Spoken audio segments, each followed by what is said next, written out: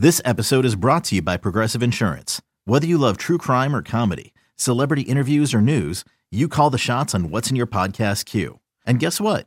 Now you can call them on your auto insurance too with the Name Your Price tool from Progressive. It works just the way it sounds. You tell Progressive how much you want to pay for car insurance, and they'll show you coverage options that fit your budget. Get your quote today at Progressive.com to join the over 28 million drivers who trust Progressive.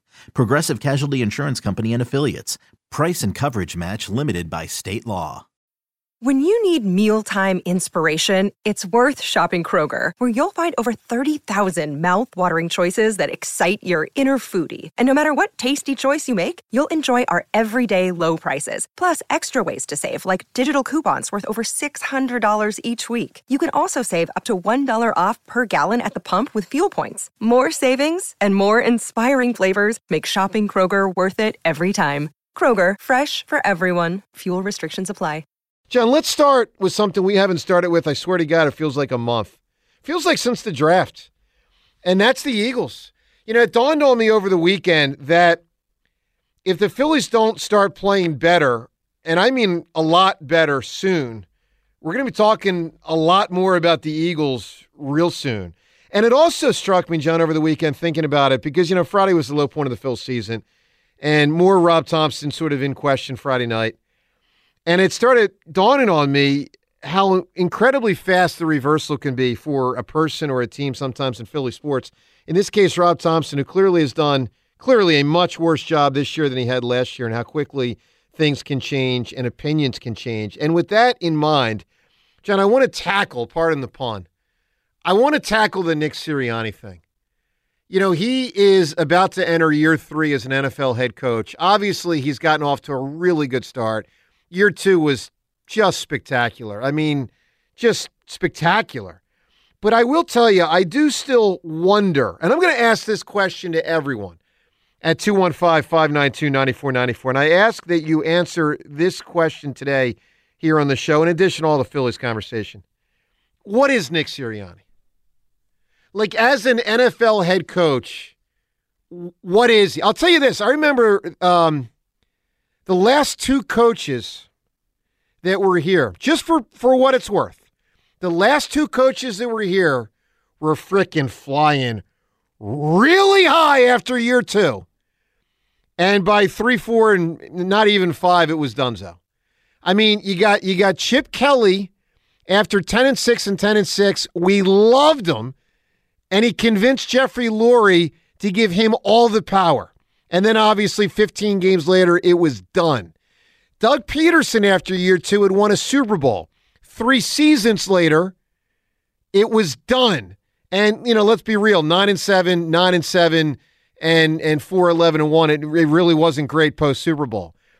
Right now, there's no doubt Nick Sirianni is flying high. I mean, there is no doubt. But I do ask this question to everyone at 215-592-9494. It's kind of put a crystal ball in front of you and project, you know, the next couple of years almost, if you will, and ask yourself, he does still have a really good team. No doubt about that. Good roster. But, John, Nick Sirianni, as the head coach in this league, where are you with him? Are you sold? What is he? I am not sold. I believe he's tough. He's tough-minded. I like him a ton. I don't love him a ton. I recognize that he's growing and he's developing and that's part of the Eagles' plan. I mean, we were told that when he was brought in here. Yeah. Not for the coach he was, but for the coach he would become. And he has improved. Absolutely. Got to give him credit. Absolutely. He really has. But best case scenario, as an Eagles fan, I want that savant guy. I want that guy who outwits and outschemes everyone, the Sean McVay, young coach, young mind, the coach with the big brain.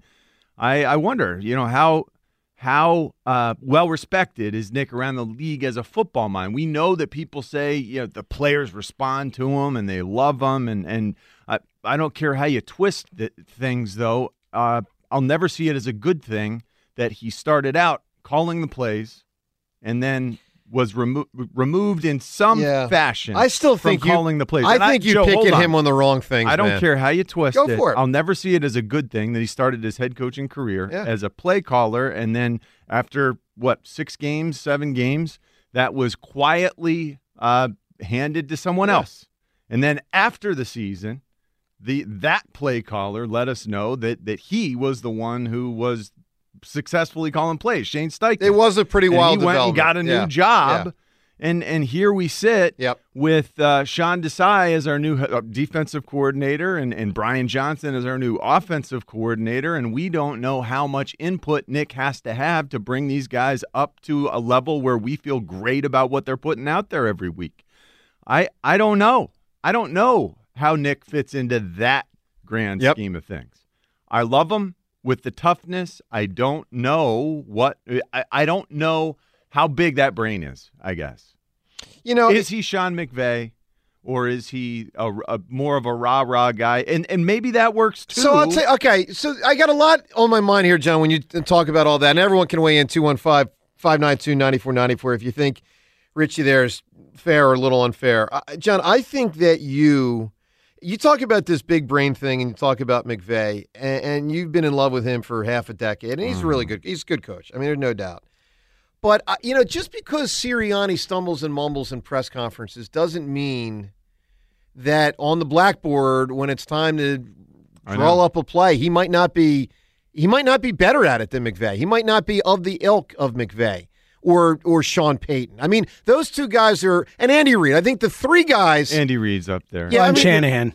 And Shanahan, sure. Yeah, he gets that credit. Mike McDaniels?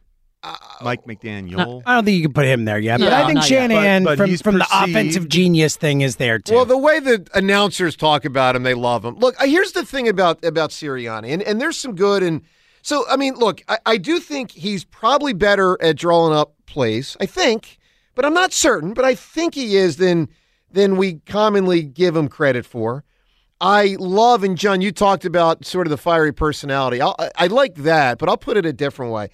I like the accountability aspect of what I think he brings to the table. What we found out, and we found it out from Zach Ertz. I love that, yeah. After Ertz was gone, Ertz talked about how he puts a guy's number up on the screen or the board or whatever the heck it is, front of the room, so the whole team can know, like, this guy had a great player. This guy had a bad play, and it's in front of the whole team. Like, that's the kind of stuff we wanted Ben Simmons to have to deal with. That's the kind of stuff you want Joel to have to deal with.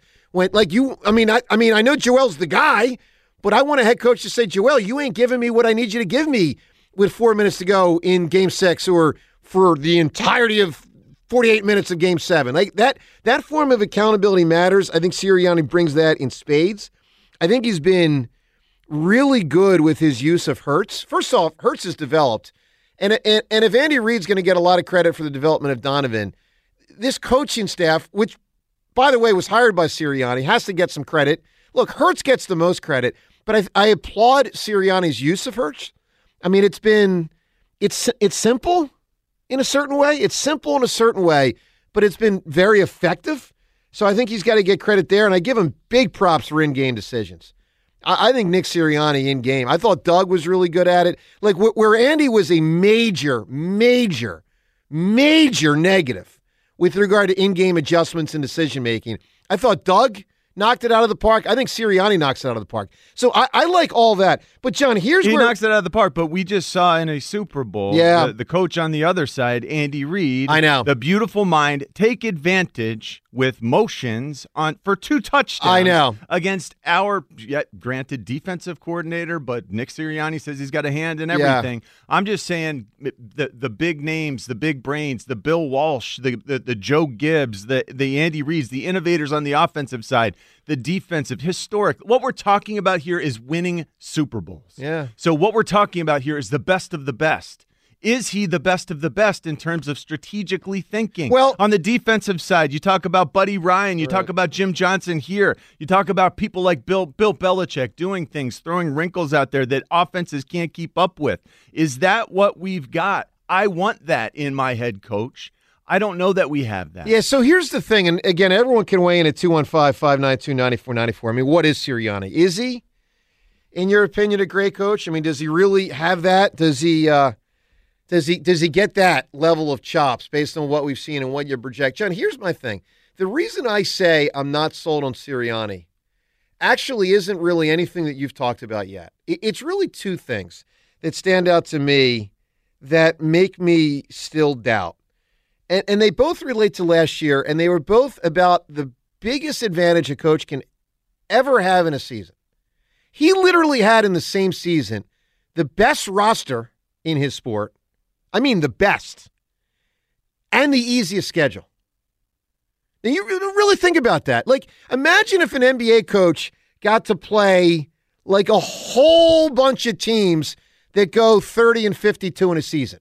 Like, you get a whole, like, an inordinate amount of games against teams that are not playoff teams. That's basically what Sirianni had the advantage of last year as far as schedule goes. And then imagine that NBA coach has, like, all-stars all over his team. I mean, that NBA coach would probably go 68 and 14. You'd have the best team, and you'd face the easiest schedule. And that's what I wonder about with Sirianni. It's not that he doesn't hold the players accountable. It's not that he hasn't done a good job with Hurts so far. It's that I got to see more when circumstances are different. When the schedule gets harder, which it will this year, when the talent gets less, which I do believe it will get less, has gotten less already this year because of defensive depletion. But I think the real test for Sirianni will be 2 and 3 years from now, and he'll be here. He's going to be here for some time. He's established that. But what happens? I mean, what happens when Hurts gets hurt? I don't know. I know that he has figured out a thing when Hurts is healthy, but what happens when Jalen Hurts gets hurt? Now you got to play football a whole different way. So, you know, less different than last year because now you got Marcus Mariota in there. Less different than last year, but you know my point. How much less effective is that quarterback? Marcus Mariota was not good last year. He's not a very good football player.